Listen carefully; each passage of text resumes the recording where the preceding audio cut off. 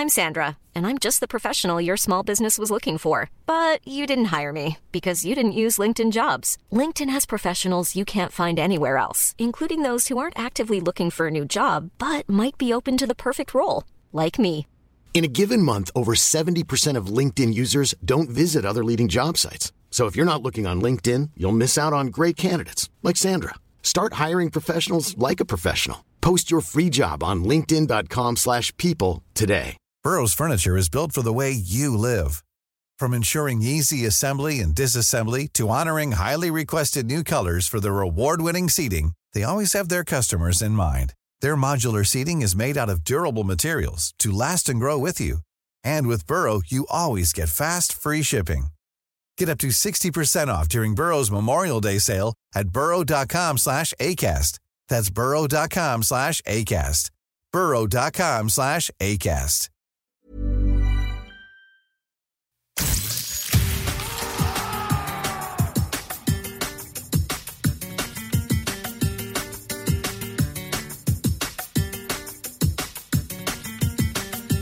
Hello everybody, welcome along to another episode of La Liga Lowdown series looking at every La Liga club and telling each of their stories. This time around, we have the story of Football Club Barcelona, one of the biggest institutions in the sport. I'm your host, Drew McTeer, and we have some fantastic guests along the way as we look at the history of the Catalan club. First, let's have a listen to some of their most glorious moments and how they were commentated on.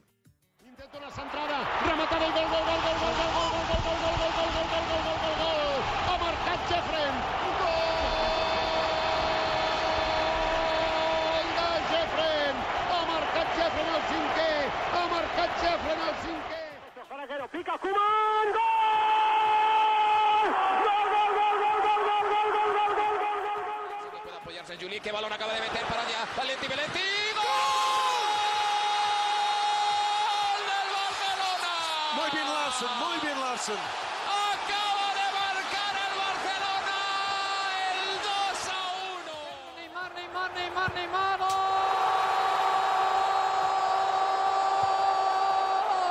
Barcelona!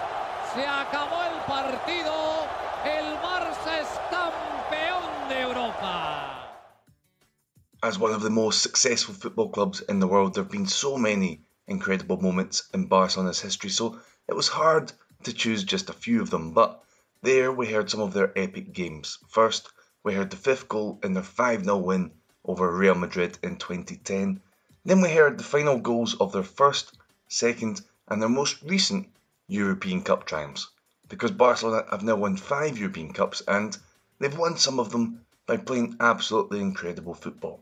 So, let's hear about how it all came together. Here's Paco Pollitt coming up with the start of the Football Club Barcelona story after a quick listen to the famous club hymn.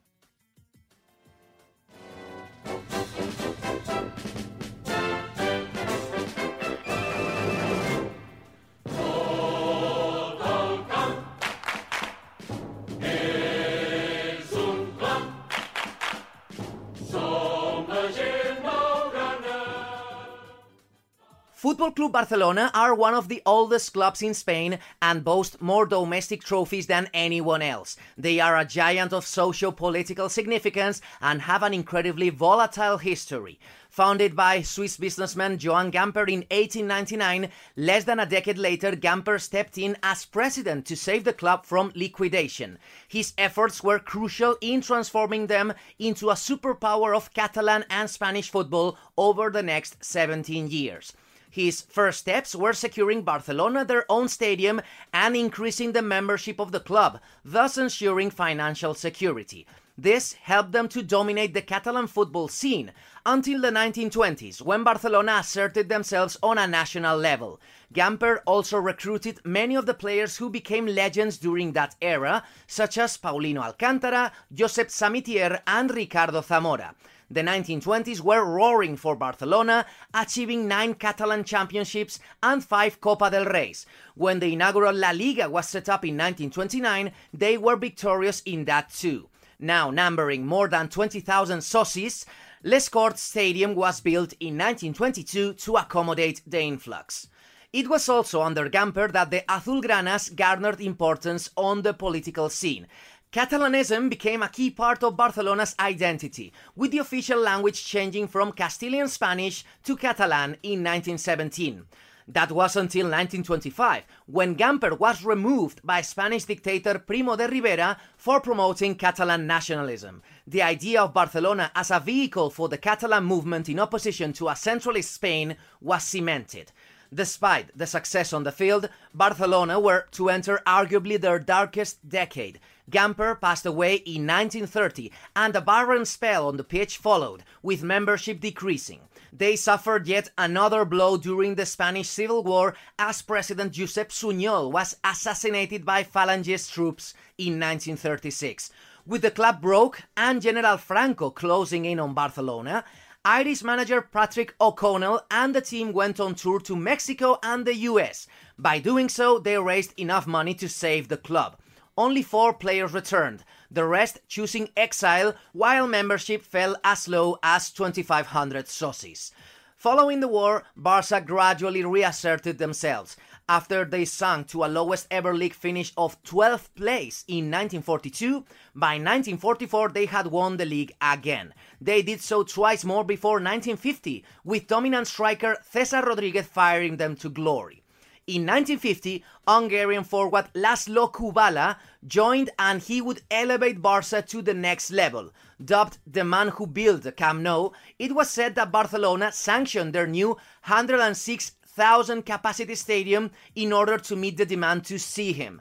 The inspiration behind 13 trophies over the next decade, Kubala's statue stands proudly outside the ground today. Barcelona moved to the Camp Nou in 1957, but then one of the club's biggest ever sliding doors moments meant that Argentine genius Alfredo Di Stéfano was signed by both Barca and Real Madrid at the same time. Who he should have played for is still debated today. What is certain is that he ended up joining Real Madrid and leading them to 5 straight European Cups. Real Madrid's success in Europe intimidated Barca, and not even illustrious manager Elenio Herrera could bring home their European Cup in a short but explosive stint. In their most barren spell yet, only 2 Copa del Reys and the first Cup were celebrated before 1974, Barca's longest La Liga drought ever. They were very low on self-esteem when Johan Cruyff arrived in 1973, but the Ajax superstar helped restore optimism around the Camp Nou. Under total football connoisseur Rinus Michels, Cruyff inspired a historic 5-0 victory over Real Madrid on the way to the 1974 title. It felt like a real turning point. But then another 11 years passed until the next league title, spearheaded by manager Terry Venables and Bernd Schuster. The next season, Barca came agonizingly close to their first European Cup, losing on penalties to Steaua Bucharest in the 1986 final. The big changes in between those titles occurred off the pitch. Josep Lluís Núñez became president in 1978 and once again increased the number of socios, granting the club a new financial strength and affording opportunities like the world record signing of Diego Armando Maradona in 1992. In the background, however, Barca had set up their new globally famous La Masia Academy, predicated on producing technical footballers. Johan Cruyff himself was the one to reap the benefits, returning as manager in 1988.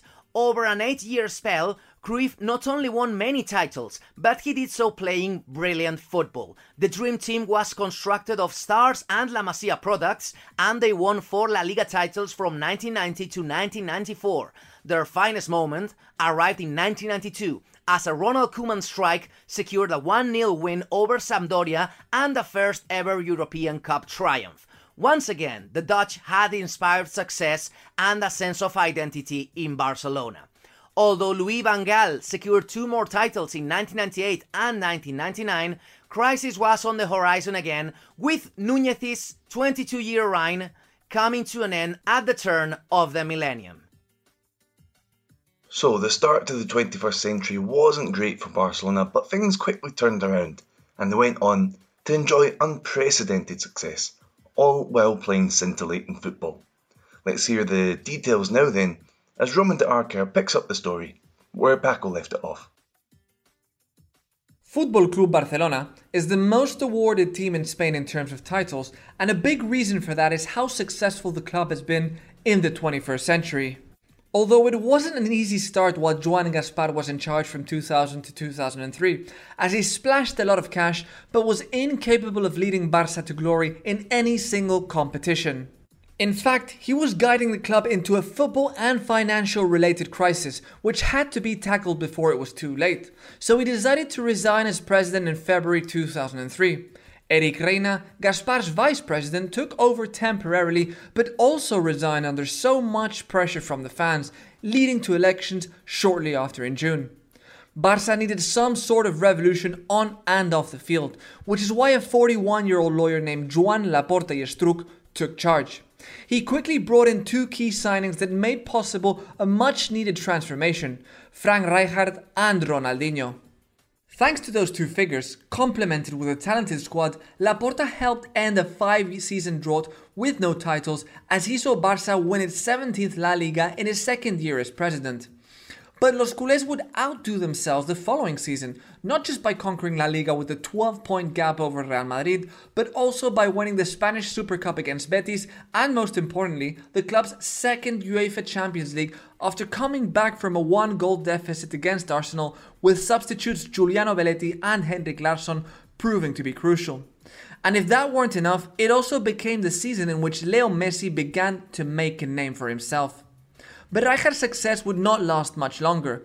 Despite winning the Spanish Super Cup once again in the following 2006-2007 season, the league would slip away in a very painful manner. Barça achieved 76 points, the same number as Real Madrid, but the title would go to Los Blancos despite that Barcelona had scored more goals and conceded fewer overall.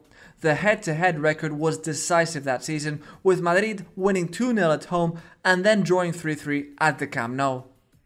Rijkaard was then given one more season, but no titles, including a 4-1 defeat against Real Madrid at the Bernabeu, meant he was to be dismissed at the end of the campaign. Although this time there would be no harsh transition, with an inexperienced Pep Guardiola picked over José Mourinho to employ his methods that had worked so well with Barça B. A very brave decision by Laporta, who despite Johan Cruyff and Evariste Murtra's favourable advice, had the last word. There was certain controversy at the time given Guardiola's short managerial stint, and a 1-0 defeat in the first La Liga game of the season against newly promoted side Numancia, followed by a draw against Racing de Santander, didn't help to appease all the criticism. Yet little did the critics know that Guardiola's team would immediately take off after those two games. Not only was the football eye-catching, but it was also extremely efficient and ultimately successful, given Barça won the Champions League, the Copa del Rey and the Domestic League, including a memorable 6-2 win over Real Madrid in enemy territory, the Santiago Bernabéu.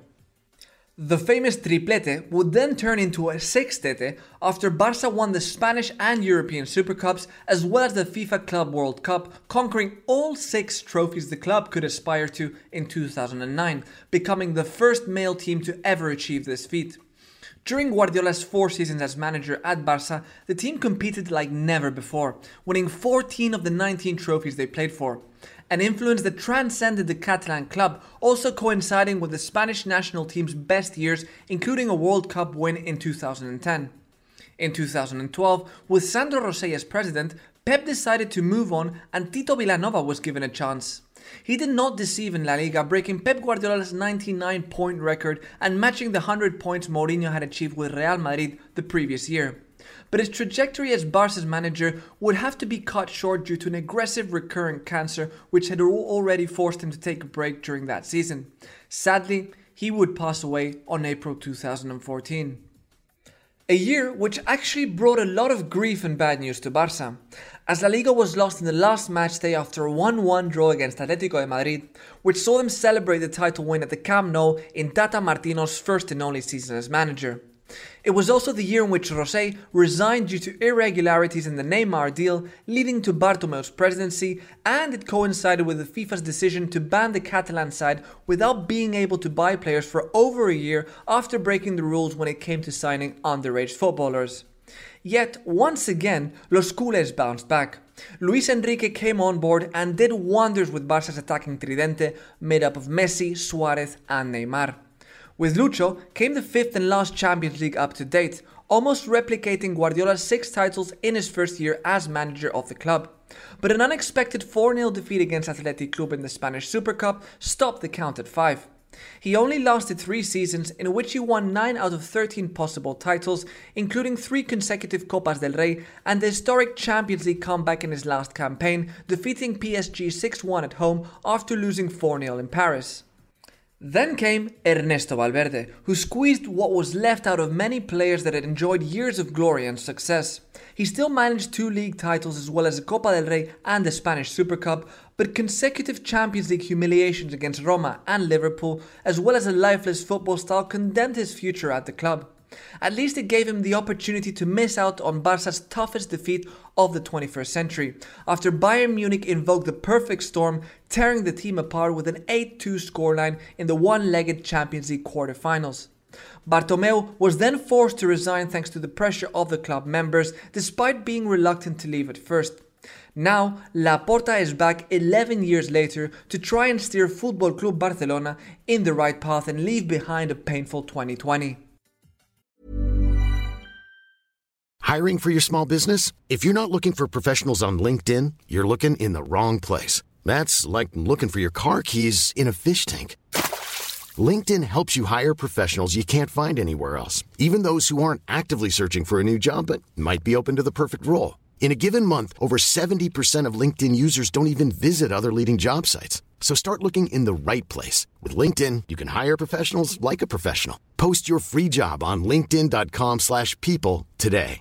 Burrow's furniture is built for the way you live. From ensuring easy assembly and disassembly to honoring highly requested new colors for their award-winning seating, they always have their customers in mind. Their modular seating is made out of durable materials to last and grow with you. And with Burrow, you always get fast, free shipping. Get up to 60% off during Burrow's Memorial Day sale at burrow.com/ACAST. That's burrow.com/ACAST. burrow.com/ACAST. Hey there, it's Michelle Norris. I'm host of a podcast called Your Mama's Kitchen. When I travel, I'm usually looking for a way to find a taste of home when I'm not at home. And one of the things I love to do when I am at home is entertain. And Airbnb allows me to do that. When I was in California recently, I rented a house that had a great kitchen. And when we were sitting around the table, we were all thinking, we're in someone else's house. Someone could be in all of our homes as well. If you have a home, but you're not always at home, you have an Airbnb. Your home might be worth more than you think. Find out how much at airbnb.com/host.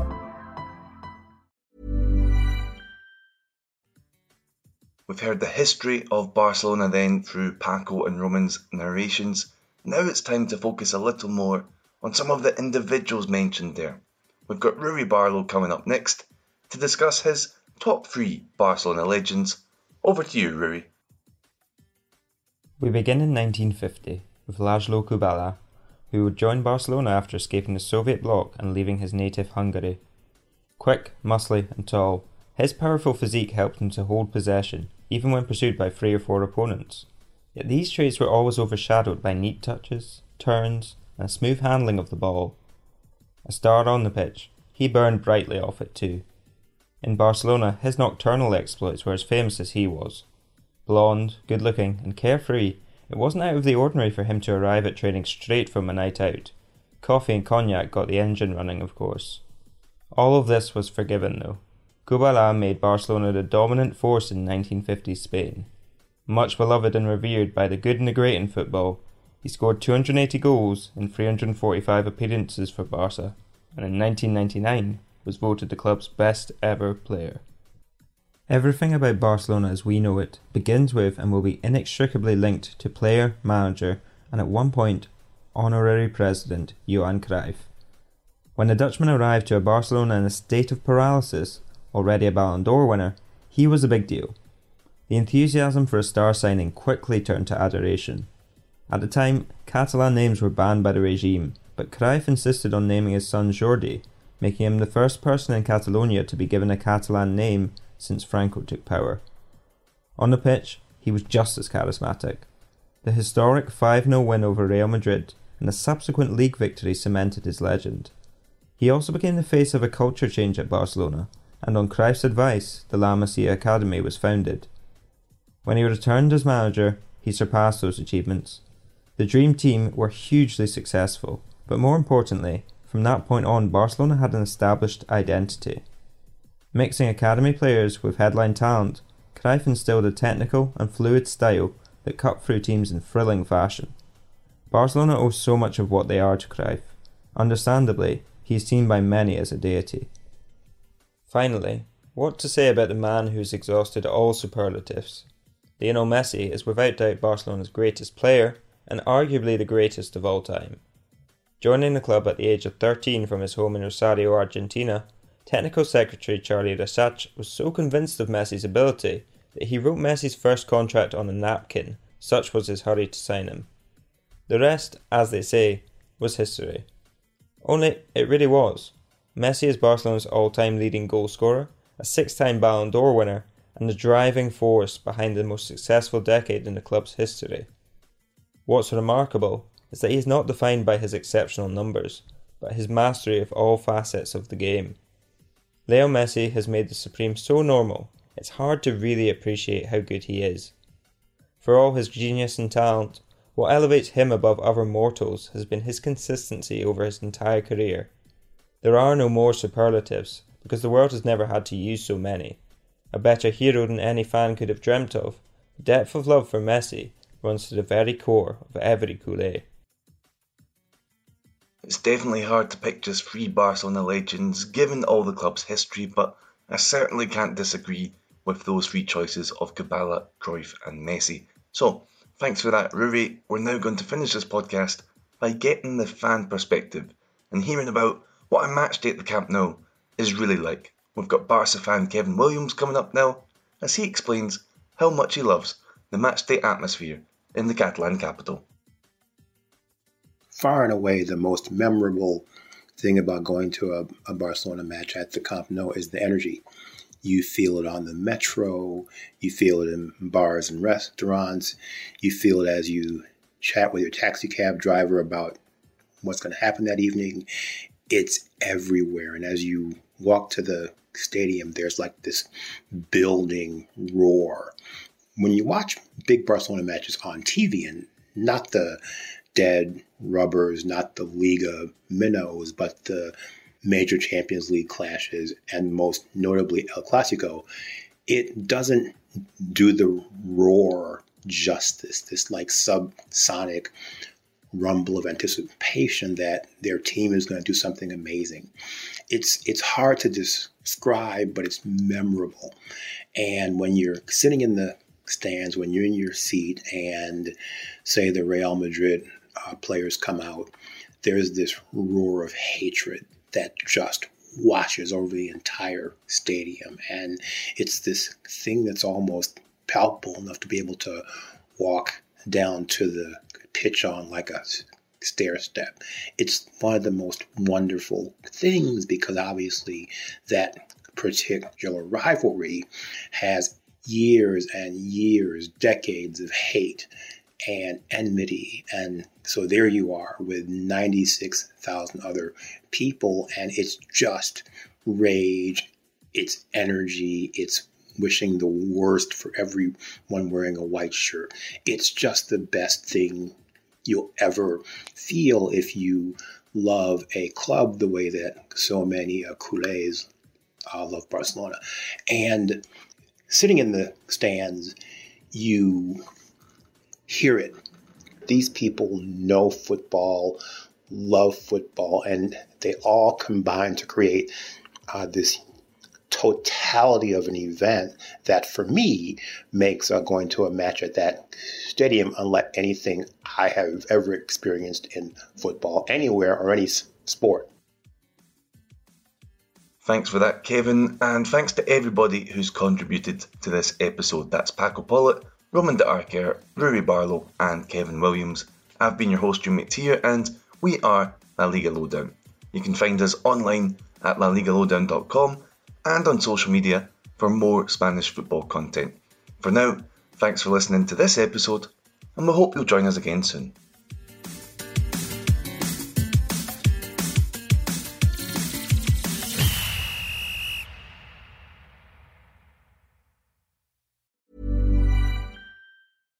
Mom deserves the best, and there's no better place to shop for Mother's Day than Whole Foods Market. They're your destination for unbeatable savings, from premium gifts to show-stopping flowers and irresistible desserts. Start by saving 33% with Prime on all body care and candles. Then get a 15-stem bunch of tulips for just $9.99 each with Prime. Round out Mom's menu with festive rosé, irresistible berry chantilly cake, and more special treats. Come celebrate Mother's Day at Whole Foods Market.